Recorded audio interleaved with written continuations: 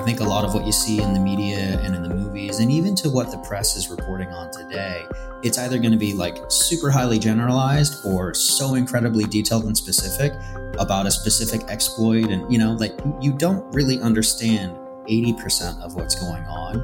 And a lot of people just think it's like some black box. There's some like magic incantation that happens. And then voila, there is a hack that occurs.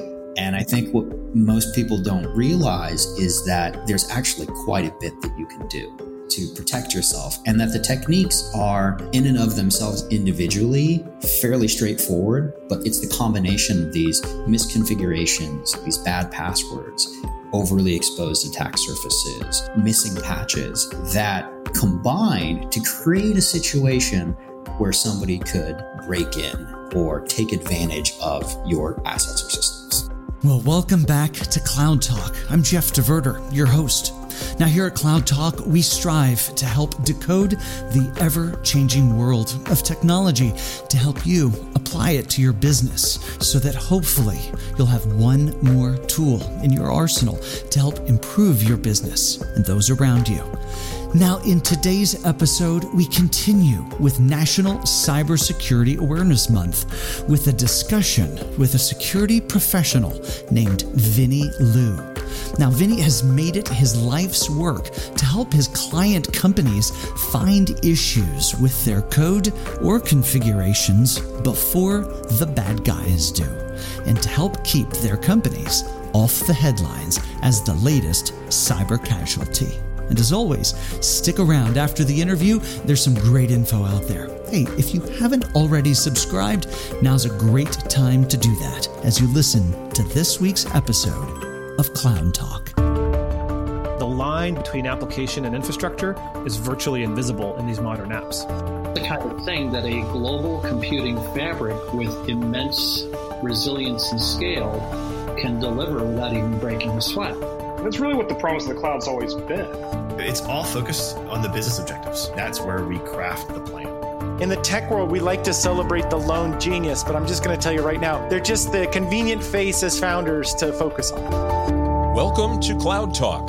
Here's your host, Jeff DeVerter. Regardless of the depth of tech that you and your organization dig into, you're certainly aware that the bad guys, they're doing bad things on the internet. And if you delve into the topic a little deeper, you find that these bad guys are basically, they're looking for flaws in software or even in configurations, and how they might exploit that to get access to information, to slow down your computers, to sit and wait for an optimal time. Well, to dig into that topic a little bit more today, I'm joined by a couple of great guys. So Gary Alterson from Rackspace is here. He's no stranger to the program. Glad you're back, Gary. But also Vinny Liu from Bishop Fox, who has just got years and years of experience of coming through code and configuration, helping companies, just make sure that the door stays locked. Gentlemen, welcome to the program. Hey, Jeff. Good to see you again. Thanks for having me. Oh, absolutely. So Vinny, you've been with Bishop Fox for a little while. You're the CEO over there. I got to ask you this question: when was the first time in your career that you thought, cybersecurity, that could be fun? What led you down that path? I think it's pretty interesting for me because I've been in this space for my entire career. Before it was called cybersecurity, it was information security. And then before it was even really information security, I think there was only a very niche group of people that almost referred to it as information warfare, right? Back when it was truly only the domain of NSA, nation state, and nation state hadn't even been coined, right? I mean, there were countries that we consider like China and Russia and were just getting their capabilities started. And so, I really got started in the space back when there were bulletin board systems and, you were downloading text files and zines, and FRAC was where you got information. And that's how you learned about things. And it has evolved tremendously since then. But, career wise, I always knew that I wanted to do something related to hacking, and that was really where my passion laid. And so that's what got me started. And I had I've basically had this focus since I was 13 or 14. Amazing. Well, obviously you chose at some point to put a white hat on and not a black hat, which is why we're able to have this conversation today, since you're fighting for the good guys here. So maybe, Gary, I'll ask you the same question. How'd you get into IT security and cybersecurity, however you want to phrase it? What caught your attention? Oh, gosh, I could go back probably a little bit further than Vinny. When I started college, we searched the internet on something called Gopher at the time, or only FTP'd between servers.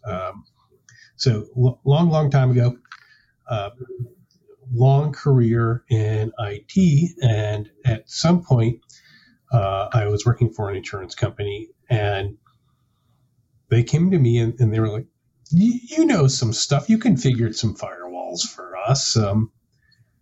Why don't you be a security architect for us?" And I was the first security architect, purpose-built, who wasn't an ID administrator at the time. So interesting. So you both kind of come at it from different angles. You on the IT side, and you kind of got thrown into it from, I'll call it a bottoms up perspective. But Vinny, you kind of coming at it going, I don't know what the application is necessarily going to be, but this whole how do I help secure things to help keep the bad guys out? Now, when you were downloading Z's, what decade are we talking about here? When was that, and what were the bad guys trying to do at that point? Well, honestly, we're talking about the mid-'90s, the zines, like short for magazines. Yeah. The bad guys, it was just a bunch of kids on IRC having internet turf wars, right? Just trying to kick each other off of one server to the next, or taking over, academic research computers for their computing power. It was very, very, very early on. Yeah. And, single digit DEFCON days, right? Like that's kind of the space that we're talking about. And for me, it was always just fascinating to try and understand how the systems were working, and then how to find your way around them. And then at some point I realized that there was a career around this, and it was actually through IRC and knowing and meeting people in that community that somebody had referred me over to a program that the NSA had for kind of talented younger people. Sure. And so my first professional experience was actually directly after high school, where I went to work for the agency for a couple of years, and as part of a program that they had to hone that and continue to refine my technical capabilities and skill sets. Well, that's really interesting, because I think, it's important for us to understand, we're in a very interesting / scary situation of where we are, here in 2021. And, but it comes from somewhere. And my concern, and the reason we're doing this podcast, is that I want to ensure several things. The first is that most people don't think that a hacker is still excuse the phrase, but a pimply-faced high school kid in a basement just trying to see if they can. And trying to see what's there, just to know if they can accomplish the situation. Because, at that point in your mid-'90s, we mentioned the nation states, and they're looking at this as intelligence gathering. They're looking at it as a tool of war. I mean, quite literally. And but I'll call it commercially, or in the civilian space, it's there aren't a lot of targets. So really, it's just that how can I, or can I do it, and can I make somebody mad in the process? If you can. Take down, compromise a few machines or some decent power, and maybe you can deface a website, or you can make a website unavailable. I'd say that's the extent of what you're going to get at that point on the civilian side, but it's sort of the extent you're going to get. But we find ourselves in a very different world today. The stakes are higher because there's so much more to attack. If you compare, if I were to ask you, Gary, how was your online banking experience in 1995? It's a non-existent banking experience. You got an ATM card, and that's the extent of it. But when we think about today, and there isn't a bank, at least a legal one, that you can't go and utilize online, and everything else is available, which means the attack surface is massive, and the techniques have evolved, capabilities have evolved. And I have to imagine, Vinny, that this is part of sort of with your interest in security and pursuing it as a career and doing it on the white side and not the black hat side, but that drove you towards, ultimately even forming a company, Bishop Fox, to help companies be better. Yeah, and I think that, it speaks to kind of Bishop Fox. We've been around for 16 years and have had a singular focus on offensive security testing, which is another way of saying finding ways to break into networks, applications, products, infrastructure, because that is what attackers are doing. And I think one of the interesting things is that 15 years ago, that was a very, very niche offering, a service that, the big four might have a small team that could offer it to some of their most sophisticated customers. But in terms of having an industry or even a subsection of the industry around it, it didn't exist. Yeah. But as attacker techniques and as the maturation of both nation state and economically motivated attackers has grown and they've seen what they can get out of it, the shifting nature of that, the aggressiveness of their behavior has prompted organizations to rethink about how they're actually building their defenses and actually begin to test their defenses and prove their defenses, instead of just saying, hey, well, we put a fence up. We don't know whether it works or not, but there's a fence. Right. Yeah, or even put a fence up. We don't know if it's around the right building, but there is a fence up. Right. Yeah. It may not be complete, but it's a partial fence. It'll stop. Don't we get credit for that? Can we get credit for that? Well, you make a great point, and that is the whole purpose of what you do at Bishop Fox is to commercially help companies make sure that you find issues with software or configuration before the bad guys do, because that's what they're doing. If they're not actively exploiting, they're looking for the exploit. Mm-hmm. Right. And I think there's something to be said about like the act of hacking and like what the process of it. I think a lot of what you see in the media and in the movies and even to what the press is reporting on today, it's either going to be like super highly generalized or so incredibly detailed and specific about a specific exploit. And, you don't really understand 80% of what's going on when you're talking about how are bad guys actually going after your systems. And a lot of people just think it's like some black box, there's some like magic incantation that happens, and then voila, there is a hack that occurs. And I think what most people don't realize is that there's actually quite a bit that you can do to test, to protect yourself, and that the techniques are in and of themselves individually fairly straightforward, but it's the combination of these misconfigurations, these bad passwords, overly exposed attack surfaces, missing patches that combine to create a situation where somebody could break in or take advantage of your assets or systems. Yeah. I was just reading a little bit about I've been reading a bunch of the different, more high-profile hacks or things that have occurred. And your point, I was just thinking about Stuxnet, and that was the virus that went in and took control ultimately of the control boards that manage the RPMs of the centrifuges in Iran to help them enrich uranium. Mm-hmm. And the way that worked, it was just a simple little bug that wrote on a USB drive. And once it was in, it looked like a link file or the icon file for what's on there. And it just waited for somebody to try to print something. And then it made use of a Microsoft exposure and basically just kind of found its way through. So it's, I think your point is very well taken. It's not some grandiose black box kind of whatever, but ultimately it's a little hole there. It's a little opportunity over here that maybe the company never considered, that somebody would look at it that way. Actually, I have a question then, Vinny, to sort of follow up on that. When organizations get a pen test, or even when they look at their vulnerability scans, right? There's a lot of focus on, have I fixed the critical? Mm-hmm. And maybe once they check off the critical, they go, okay, we're done until we get another critical. maybe you can talk about your experience in the less than critical vulnerabilities and how those can be sort of used together to, expose an organization.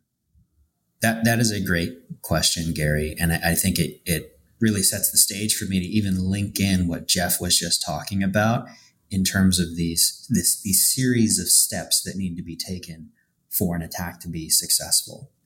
And on the surface, you might think, being able to copy a file off of a USB, it is not a critical vulnerability. It is, maybe something that's unsafe, but it's not critical. You're not going to stop the factory to make sure USBs can't be plugged in. And it speaks to this misconception that's often out there, which is to say that there's like a silver bullet exploit that magically just you press a button, you click it, and all of a sudden you have access to everything, in a power plant or in a refinery or a hydroelectric dam or something like that. Now, those do exist, but they are the result of hundreds of hours of careful observation and monitoring and analysis and reverse engineering, because you have to then figure out all the steps that then get chained together in an automated fashion. I mean, but in reality, it's just a combination of a bunch of small steps. And that's kind of where I think people assume that there's this magic bullet because there's this big critical vulnerability that exists in your perimeter. And once you've taken care of all the criticals and maybe the highs, the medium and lows, those can just kind of wait. I don't have to address those. But the reality of the situation about how attackers actually operate and how we operate when we're emulating attacker behavior is that we love sensitive information disclosures, unnecessary attack surface, little files here and there that you don't think mean a single thing to you, but provide an attacker with a wealth of information about your environment that allow us to, instead of experimenting and inferring what you might be running or what types of technologies you may have, we know because we can profile everything that this organization might be doing just by spending a lot of time listening, watching, reading, and observing. And so that makes the attacker or our attempts to exploit and gain control that much easier.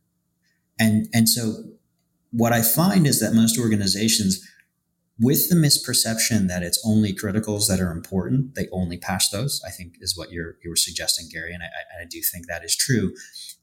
And this industry standard around always labeling every issue with a severity level actually is just a vendor defined severity level. It doesn't actually relate to anything that you may, you should be applying your own severity level to it because they can't tell you how important it is to your organization. It's totally devoid of context. And that approach and that model, I think, is one of the ones that was, that came around 10 years ago when there was, a handful of serious vulnerabilities that were released every year. But today, fast forward 5-10 years later, you're getting a critical vulnerability every week that's getting released, according to the vendors. According to the vendor, I love the point that you make that the critical or non-critical is truly just a vendor-driven moniker. As far as, hey, it's a hole as big as you can drive a truck through. But you know what? That window that they could just peer through may give them just enough information to be able to see just enough information on 5 or 6 pieces of paper, if you will, to use the analogy, to piece together what they need to do the next thing that they need to do. Because they're playing a long game. I mean, there's no flash in the pan here. This is a long game, which is why it was a nation-state activity before, because they had the wherewithal to put a bunch of people in a really dark room in a really secure place to just watch, to just pay attention, to test and play, to figure that stuff out. And I think, to build on the point also is it's not always just those massive issues. Sometimes it's a social engineering, opportunity. And sometimes it's just looking at a very small crack through the wall that in the right circumstance, again, becomes a very big issue. Go back to, the Stuxnet example. None of those were glaring holes, but pieced together in a way that nobody would have ever thought of piecing them together. was catastrophic. Yeah. Well, and Gary, as you've been involved from the inside of organizations in helping to secure things up, you've spent a lot of time here talking about it's not just how big of a wall that you build. You still got to build the wall. There's no getting around building the wall. But how you engineer inside to limit blast radius, or if somebody makes it through the crack, they're only seeing one room. They're not seeing the entire organization.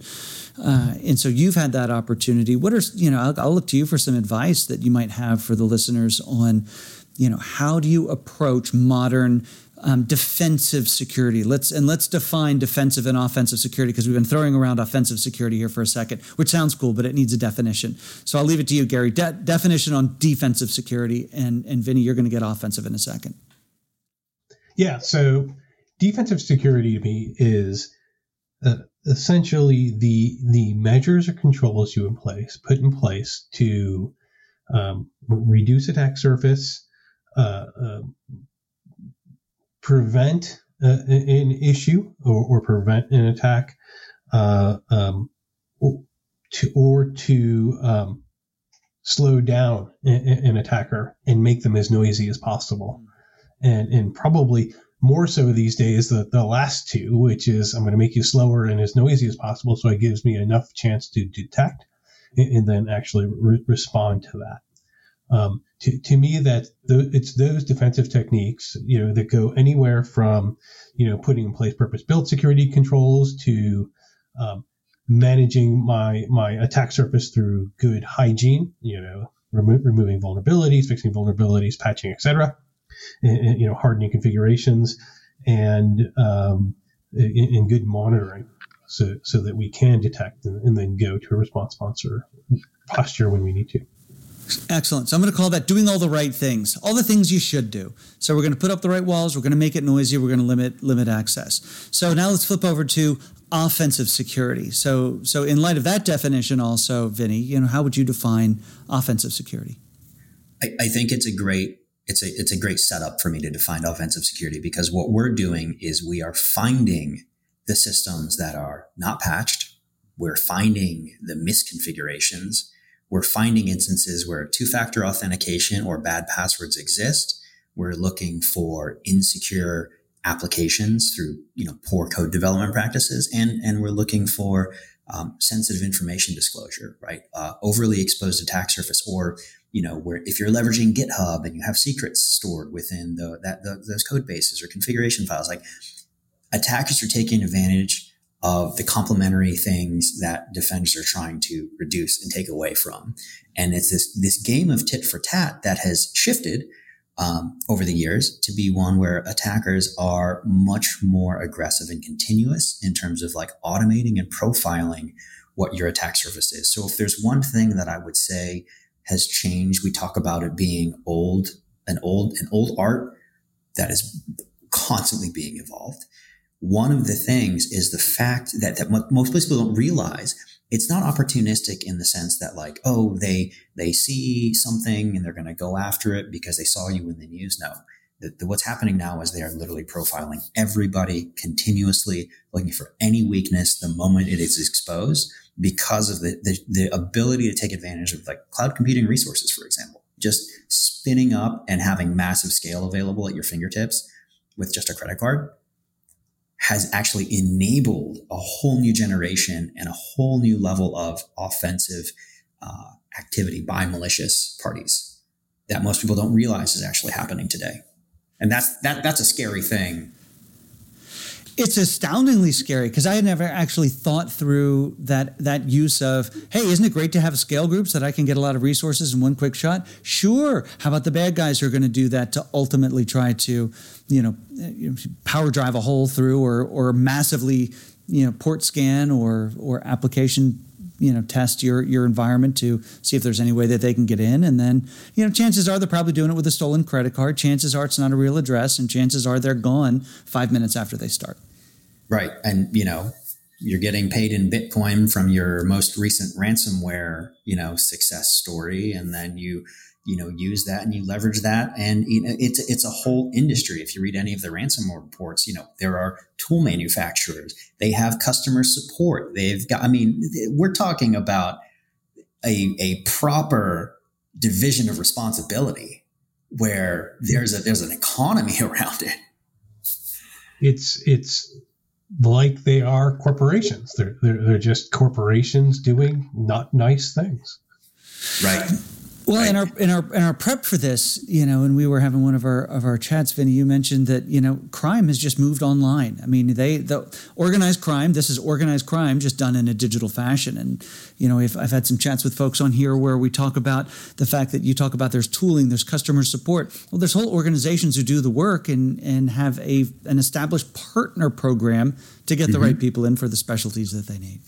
Well, people are getting reputations. They're getting rated based on how well they deliver their services to other dark crime groups, right? It's like, these are just the go-to people for this tooling, and they have really good, customer support, and their tooling is reliable. Right. So we paint a bleak picture. Here. We've already established nation states still do things at scale. We've established the fact that on the dark side, on the commercial side, it's established and it's big. And that's why, companies like Bishop Fox exist. That's why, what piqued your interest of, can I do it? Now, how can I help people make sure they stay out of the way? So Gary used the term before, pen testing or penetration testing, which is, I'll let you define it. You're the expert in the space. And why do people do that for specific apps? Yeah. So that's great, right? So penetration testing. And if you think about offensive security, the term is loaded, right? If you're in the government, offensive security means going after other governments or groups, right? But in the private sector, in the commercial space, you think about it really much more around, and I think this is where the leading edge companies from a risk perspective are thinking about it. They think of it as proactive defense. How do you take offensive testing, penetration testing, code review, red teaming, a lot of these terms that you hear, how do we take and emulate what attackers are doing to test our own defenses and to test our own systems? Because if we can find the weaknesses and vulnerabilities and exposures before the bad guys can, then we have an opportunity to fix it so they can't take advantage of it. And so instead of just building more walls more times and having several walls and several layers, this defense in depth strategy, I think they're shifting into saying, you know what, the difference between the 9th and 10th layer of this wall is starting to have diminishing returns. Perhaps we try something different. And so we see this sort of shift within certainly like finance and some of the more regulated industries. But I think you're seeing it across the board to say, we're not responsive enough and we're not fast enough. So pen testing went from 10 years ago of try to break in and tell me what you find, or find all the vulnerabilities that you possibly can, into really sort of the most modern version of penetration testing.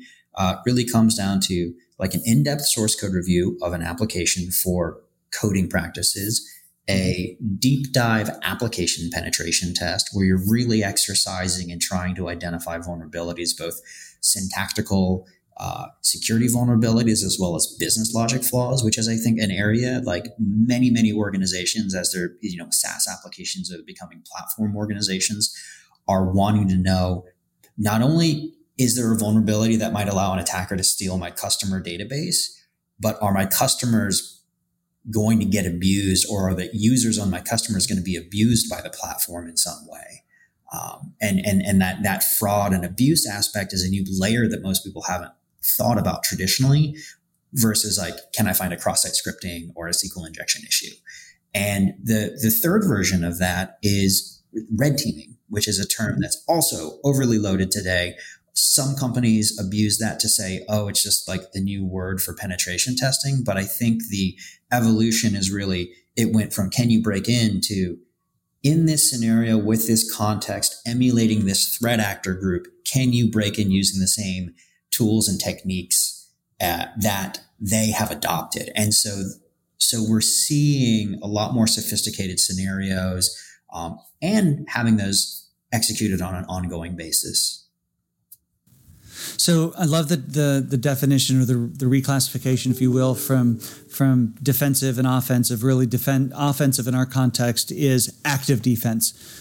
So that's awesome, and I think it's incredibly important to do that sort of thing. And I love the definitions or the segregations, if you will, that you're driving around penetration testing to red testing.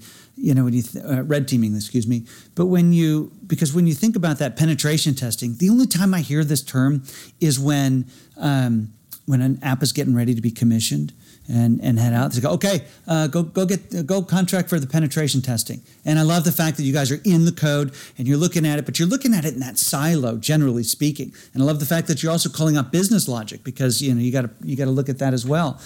And so, it's going to happen. It's going to be, Monday at 3:30. So everybody's ready. Everybody's watching. What's the result going to be?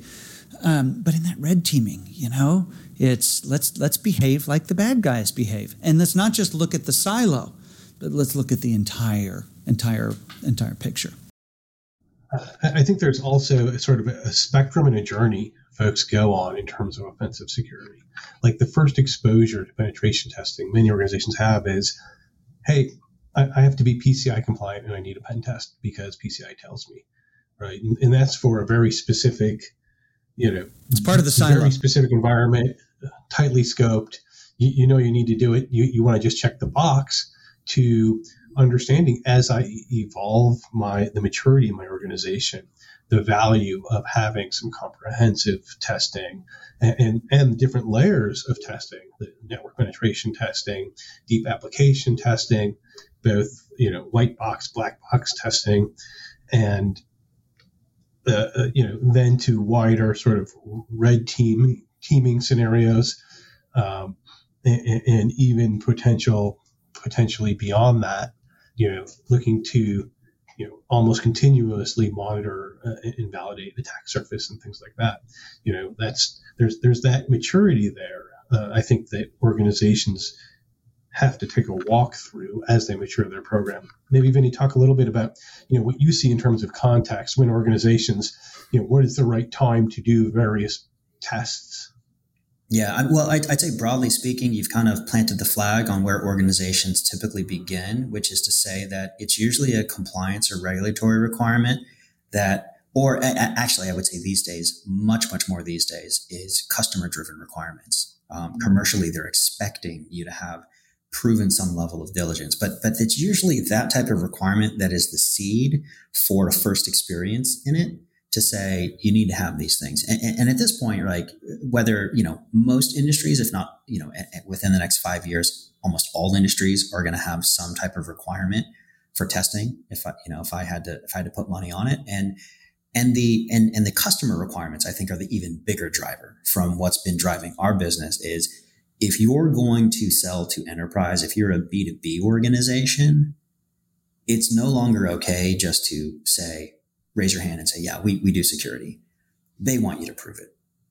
In light of the recent attacks like SolarWinds on the supply chain, in light of the, vulnerabilities that we're seeing released within software and applications every single day, it's gotten to the point where nobody trusts that anymore unless you have a third party validated. And so you've got that point in time approach. But the evolution that we're seeing within organizations is that 10 years ago, again, it was point in time because that what kind of fit into the waterfall model.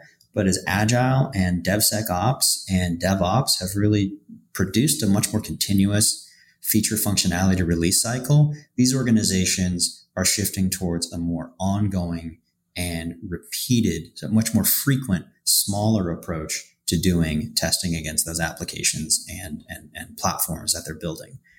And that's, I think, a lot of what you're seeing in the space today. So, Vinny, I spent a little time on the Bishop Fox website, bishopfox.com, for those interested. You've got an offering around that, and I think it's extraordinarily compelling, the CAST offering. I'd love for you to talk about that a little bit. Yeah, so CAST really speaks to and addresses philosophically, how do we get ahead of the bad guys? Because they're moving faster than we can, because the current, traditional tooling is run a vulnerability scanner, throw 50,000 checks at the IPs that we give you, and hammer every one of my assets until you give me, 10,000 results that I have to sift through that I'm not even sure if it's fully legitimate or not. And we're saying that's all well and good, but unless you have teams upon teams of people whose only job is to sift through those results and have the expertise to determine whether they're vulnerable or not, what you're probably more concerned about is what can attacker take advantage of? How do I get to just the goods? And our CAST solution really does two things. It continuously identifies our customer's attack surface so that they know what they've got exposed externally. Then we test for the things that attackers are actively going after on your perimeter and the things that we know across all the categories: misconfiguration, sensitive information disclosure, missing patches, bad password or authentication, and insecure apps. And when you do that and you adopt that mindset of the attacker, it gives customers the ability to have a 4, maybe 5 day window in advance of when, and that's our goal, is to give them a heads up before an attacker can come through and take advantage of it. And that's the name of the game today. Yeah. If you can get a couple of days, if you can get more than a couple of minutes in some cases, that's fantastic. Yeah. That's fantastic. All right, so I feel like we have about 5 more hours of content, but we gotta keep it in time here. So Vinny, I'll turn it back to you. We've hopefully put the fear of God into some folks that there's a level of they can up their game in the cybersecurity space. But let's go back to the basic stuff. What can people do today to help ensure they don't end up on the front page? Yeah, I say the what I would impart to most people is that if you do a few things and you do them really well, you will have most of the risk solved. That includes looking to reduce knowing what your attack surface is and then reducing it. Consistently applying patches, making sure that you've got 2-factor authentication, and basic application secure code development practices. That last one's a little bit harder than the earlier ones, but if you just get the basics in, and it doesn't have to be anything crazy to get started, you will actually raise the bar far higher than most opportunistic attackers are going to want to spend time to go after it. And that's probably a message that I'm sharing that's contrary to a lot of what the industry is trying to sell people, which is like fear, you're going to get hacked eventually. And I actually feel, and like attackers have the advantage, you've got to defend everything. It's like, no, you've actually just got to do a handful of things really, really well, get good at them. They're boring. They're not sexy. Patching is not sexy. Nobody's ever felt like that was like the coolest thing to do, but it will go so far. It's like washing your hands. Yeah, it's just like cover your mouth when you cough and wash your hands. Wash your hands. Everybody did that. Yeah, we'd be so much farther along. Gary, I'll throw it over to you as well. What recommendations as folks just think about getting started, or what's the next best thing they can do? Yeah, I'm going to echo Vinny. And I know, Jeff, I sound like a broken record on this, on these podcasts. But that basic hygiene, patch, harden, patch, harden, block, and do some of the basics of application security. Vinny said it very much more nicely than I would say. I would say you just don't want to be the slowest one in front of the hungry bear. When you are practicing good hygiene and you are slowing down those attackers, the opportunistic ones are going somewhere else. The determined ones, you're slowing them down and making them more noisy, giving you a better chance to try to detect. Well, I'm also same thing as Vinny. Same thing as Vinny. So I'm also one of the mindset that a faceless enemy or fear of the unknown is one of the greatest things that just slows people down. It creates inertia. So how about, I think putting a face and an understanding to the hackers, their maturity, to the bad guy, I think is really important. I've talked about Nicole Perloff's book on this in the past, just because it does a great job, in my opinion, of painting the picture of this historically, as well as the tools and techniques. So Vinny, any book recommendations just to help, and I'll use the word demystify this whole space for the non-security professional? I think the one that I listened to recently on audiobook was The Perfect Weapon, that I found really, really interesting in that it tied together a lot of the stories that I've been following over the years from a very different perspective. But I'd say that it also was very inspiring to me to know that, you know what, we're fighting the good fight here. And our mission of keeping people safe, both online and offline, is really one that is meaningful. That's great. I'll have to check that one out. I don't know that one. All right. Well, gentlemen, thanks so much for being on. Again, I think this is the first, 35 minutes of a 5-hour podcast. So we're going to have to come back and do this again and dig a little deeper. So Gary and Vinny, thanks so much for being a part of the program today. Vinny, how can people find you and or Bishop Fox? Although I did call out the website before. I would say check us out, www.bishopfox.com. Drop us a line. You can find us also. We've got RedSec on Reddit. We've got Discord channels. You can hit us up on LinkedIn. We're active on all of the social media as well. Okay, fantastic. Gentlemen, thanks so much for being a part of the program today.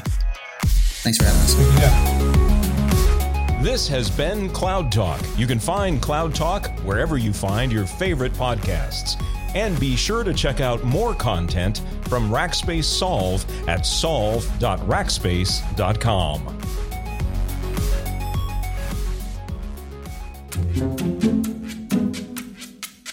So much goodness in there. I hope that you found a couple of things that you and your organizations can start doing today to help make things just a little bit more secure. And if you need some of the deeper help, well, just head over to bishopfox.com. I know those guys would love to help you out. Now, speaking of help, we've got some great resources over on our website at rackspace.com/solve. Now, as a reminder, there's nothing to buy there. There's no for sale sign. It's just great information. Additional podcast episodes from Cloud Talk, as well as our AI and You podcast, as well as a Spanish language podcast as well for our Spanish-speaking IT professionals. So just head over to rackspace.com/solve. Now, all of this is made possible not just from all the hard work here at Rackspace, but our sponsor, Dell Technologies. Thank you so much for your sponsorship, Dell Technologies. All right, folks, that's it for this week. As a reminder, if you're subscribed, these suckers will just download to your device every single week, because that's how often we make one of these. All right, I'm Jeff DeVerter for Cloud Talk. We'll see you next week.